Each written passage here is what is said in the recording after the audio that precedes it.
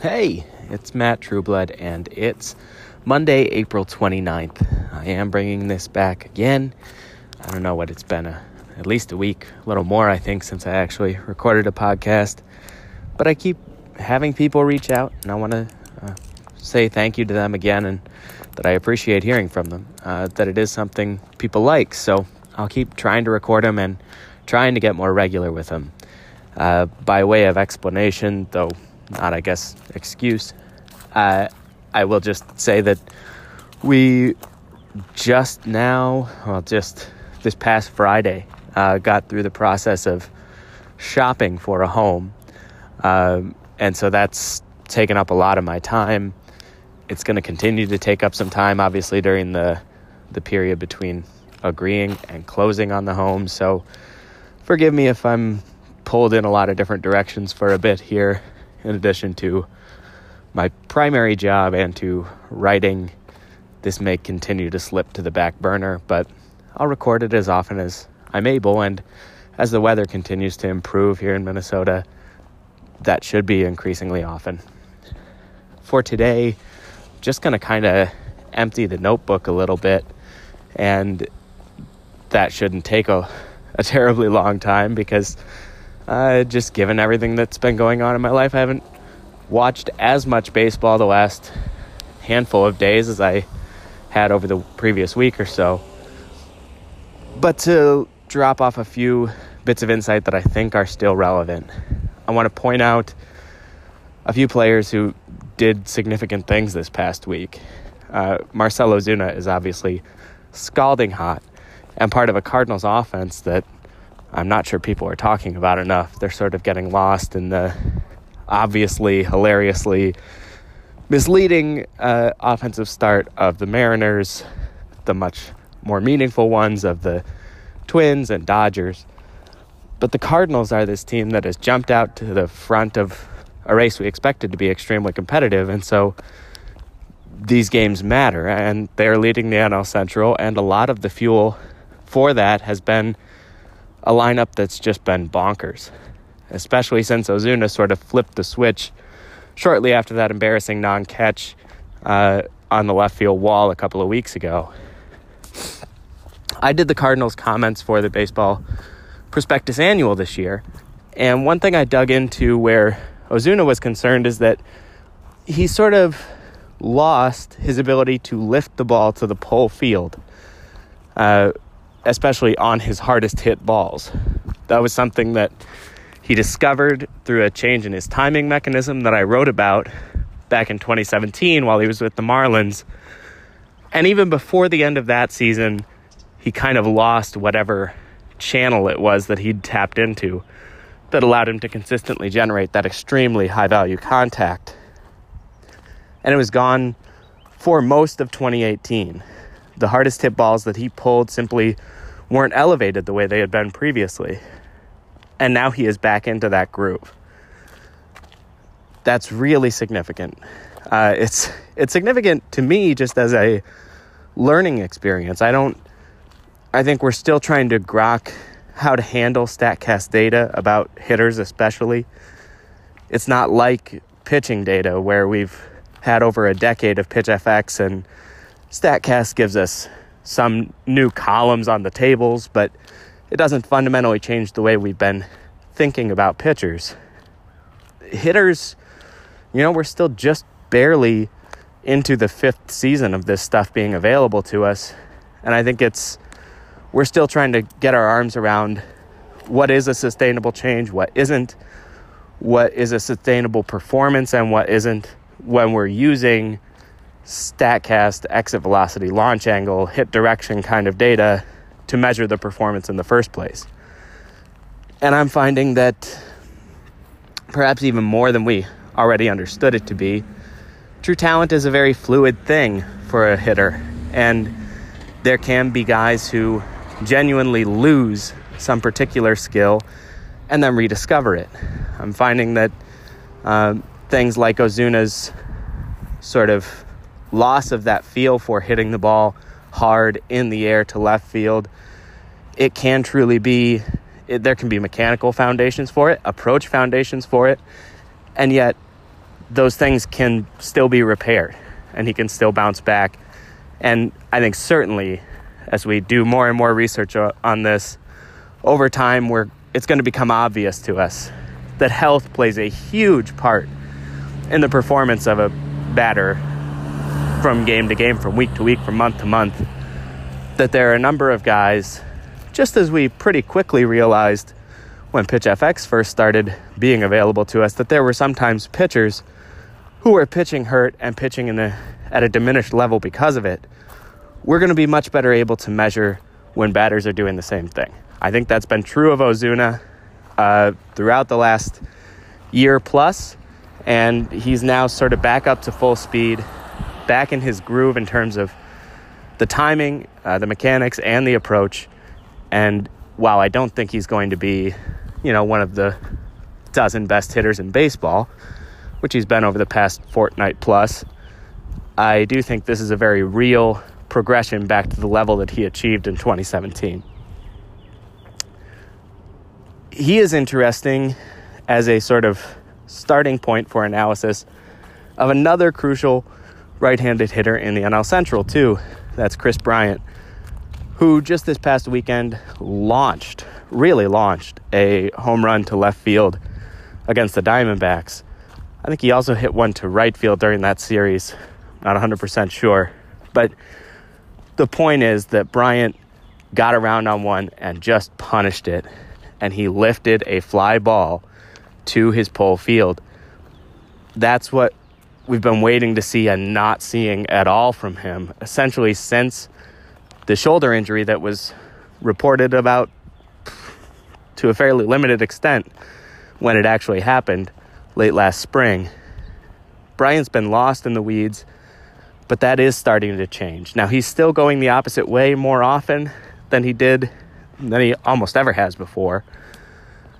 But he's consistently generating hard contact to that field, which is a relatively new skill for him. One he was trying to develop when he was healthy, but not quite as effective as he'd previously been in 2017.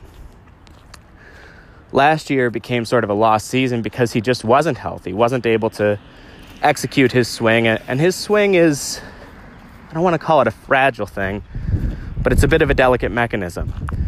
And any sign that he is getting it back should be taken as very good news for Cubs fans, especially if he's able to do it while not losing that ability to hit the ball hard and launch it to right field as well. So encouraging weekends from both of those guys, encouraging a longer stretch than that from Ozuna. Bryant has a ways to go before I'm going to believe that he's physically out of the woods and both mechanically and in terms of his approach locked into a level that's going to allow him to return to his previous performance plateaus. But there's good news there.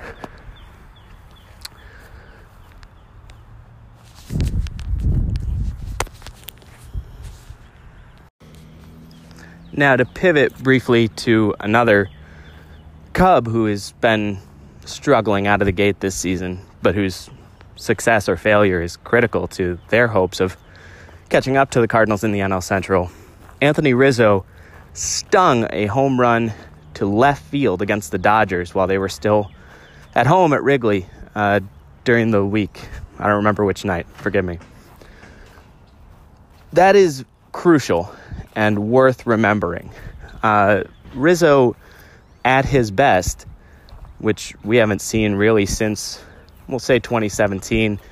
He was certainly at his very best from 2014 to 16, I think. But at his best, Rizzo can generate plenty of power to the opposite field. That has not been happening for most of the last two seasons, and especially last year. He pulled, I believe the number, and I don't have it in front of me, he pulled, I believe, 72% of his homers last season. That was up from about 50% as recently as 2016. And that's important not only because you want a guy to be able to cover the whole plate and go with the pitch to a certain extent, but because Rizzo is at his best when he is able to be aggressive without losing, the control of his approach. He is a very controlled hitter, and sometimes throughout his career that's meant that he was willing to sacrifice some of his very obvious natural power coming from that big frame and that strong swing in order to make contact, in order to use the whole field, but maybe use it in a sort of a slap hitter way. It's also important because Wrigley Field, and this is something that we need to talk about more, much more than, well, I don't want to say much more than, but let's say at least as much as the wind patterns at Wrigley Field. The direction in which you hit a really well-hit ball, especially in the air, matters a ton at Wrigley, and it doesn't favor pulling the ball as a left-handed hitter.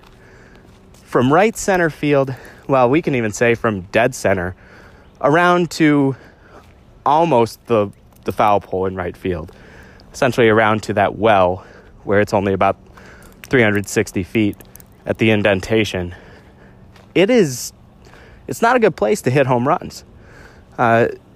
Almost regardless of the wind pattern, the ball will die in right center field. And continuing to drive the ball to that area of the park is more a recipe for frustration than anything else.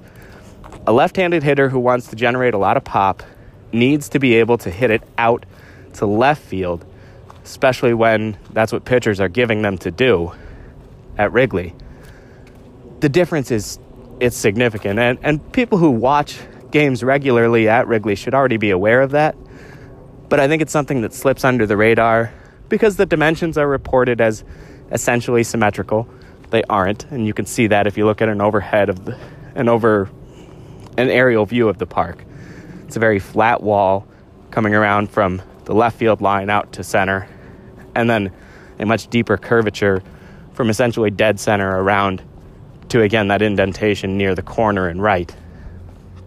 But I think there's also just a matter of whether it's the wind tunnels or the weather pattern itself. The ball does not fly as well to right, physically speaking, as it does to left field.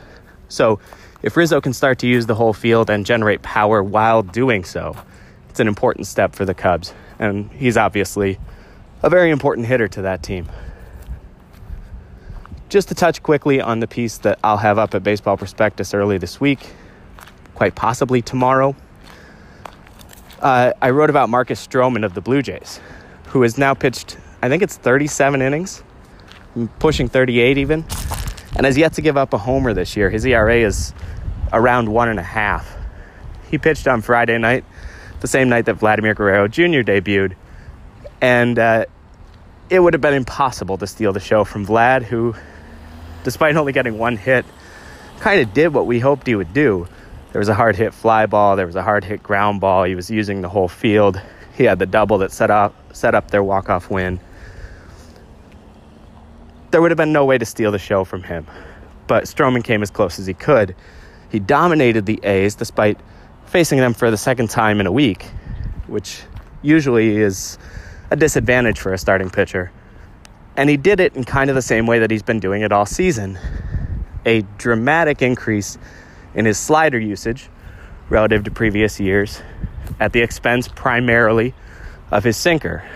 But the story is a little bit different than it is throughout the rest of the league. I've documented in I don't know how many places now the progress of the league toward being a fastball, and by that I mean four-seam fastball, and slider league, with the sinker sort of being left behind. But it's a different story with Stroman. His sinker is a good pitch. And the reason that he's having so much success, in addition to using the slider more, is that he has adjusted what the slider does and how it interacts with both his sinker and his cutter. Those are the three primary pitches in his repertoire, although he has three more that he uses only sparingly. He's essentially flattened out the slider to make it more of a horizontal pitch, and one that changes the hitter's eye level vertically much less. But he's also feathered back the velocity on the slider. So he's keeping the pitch on the same plane, giving hitters few chances to see that any vertical shift is coming between the sinker, the cutter, and the slider. And obviously the cutter and the slider have similar spin axes, so it's especially hard to pick those two apart. And at the same time, he's increased that velocity differential, which is why he's getting a lot more swings and misses with the slider than he has in general in recent seasons. Now, also having both a sinker and a cutter, but using the straight fastball pretty rarely, that's allowing Stroman to really stay off the barrels of opposing hitters. No other pitcher in baseball has pitched even 17 innings without allowing a homer, but that's where Stroman is. And in this day and age, you can be damn sure that's not a fluke, because all the flukes are turning into homers. You know, there aren't a lot of well-hit fly balls that are staying in ballparks across the league. He's doing this by, yes, keeping hitters very off balance. It's great that he already had the built-in ability to mix up his delivery, his timing patterns, his arm slot. He's a guy who generates a lot of deception that way. And when you add considerably less predictability in the form of more sliders, fewer sinkers, more cutters, now it's a true 3-pitch guessing game for pitchers in any given count. It's almost impossible for a batter to decide which pitch is most likely to be coming, identify it out of the hand, and get the good part of the bat to the spot where the ball ends up, just because of the movement he generates and the ability to keep hitters from being able to guess that in advance. So I hope you'll read that at baseballprospectus.com. It's a great time of year to sign up. We have tons of content going up there early this season. It's one of the best times I can remember for us as a site, and I'm very excited about the direction of the organization overall. You can give me a follow at MA Trueblood on Twitter, which if you're hearing this, you probably already do. And I'm also hoping to have a couple of editions of my email newsletter, Penning Bull, coming out this week. You can check that out on my Twitter account or at Penning Bull on Twitter, and sign up at the website, penningbull.com. Thanks very much.